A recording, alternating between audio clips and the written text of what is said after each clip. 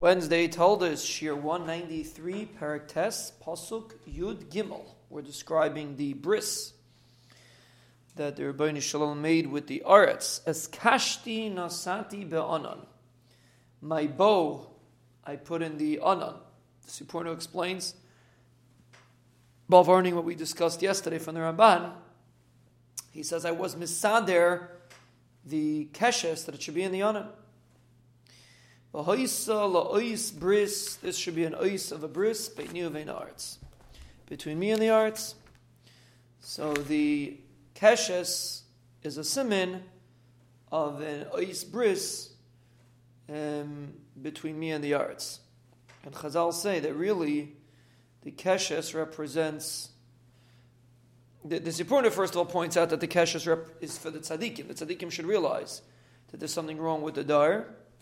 And the male they should daven and be meichiach the people in the dar. That's the point of the keshes. Like, is the keshes for us to see or for their Rebbeinu Shalom to see? So we'll see in Psukim later that the Rebbeinu Shalom sees the keshes too.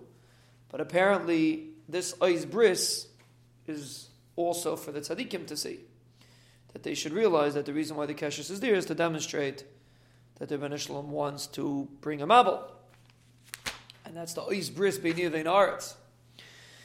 But the Chazal say it's really a pasuk that the keshes represents the Shechina. The Chazal say Chazal bring it sad that someone should fall on his face when he sees a keshes. Chazal say they shouldn't.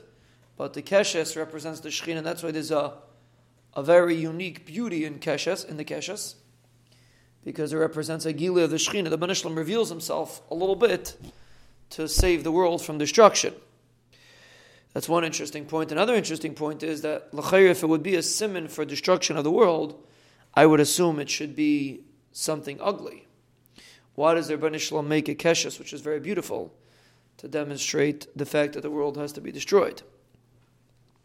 And the answer is because every action that the Rebbeinu Shalom does is beautiful. A keshes represents all the different colors, which means all the different midas of the Rebbeinu Shalom coming together in harmony. That's the beauty of the keshes, the synchronism, if that's the word. Synchronize the different colors. So when the Rebbeinu Shalom does something that seems to be an einish, when Achmal San is a tzara and Klal Yisrael, it's really, you have to understand, it's really the keshes. It's really beautiful. It's really a demonstration of the beauty of the Rebbeinu Shalom's anhaga. We just can't see it. So the Rebbeinu Shalom gives a keshes, he's showing you the fact that the keshes is so beautiful, he's showing you that even the things that seem negative, like here is the most negative thing, the destruction of the world.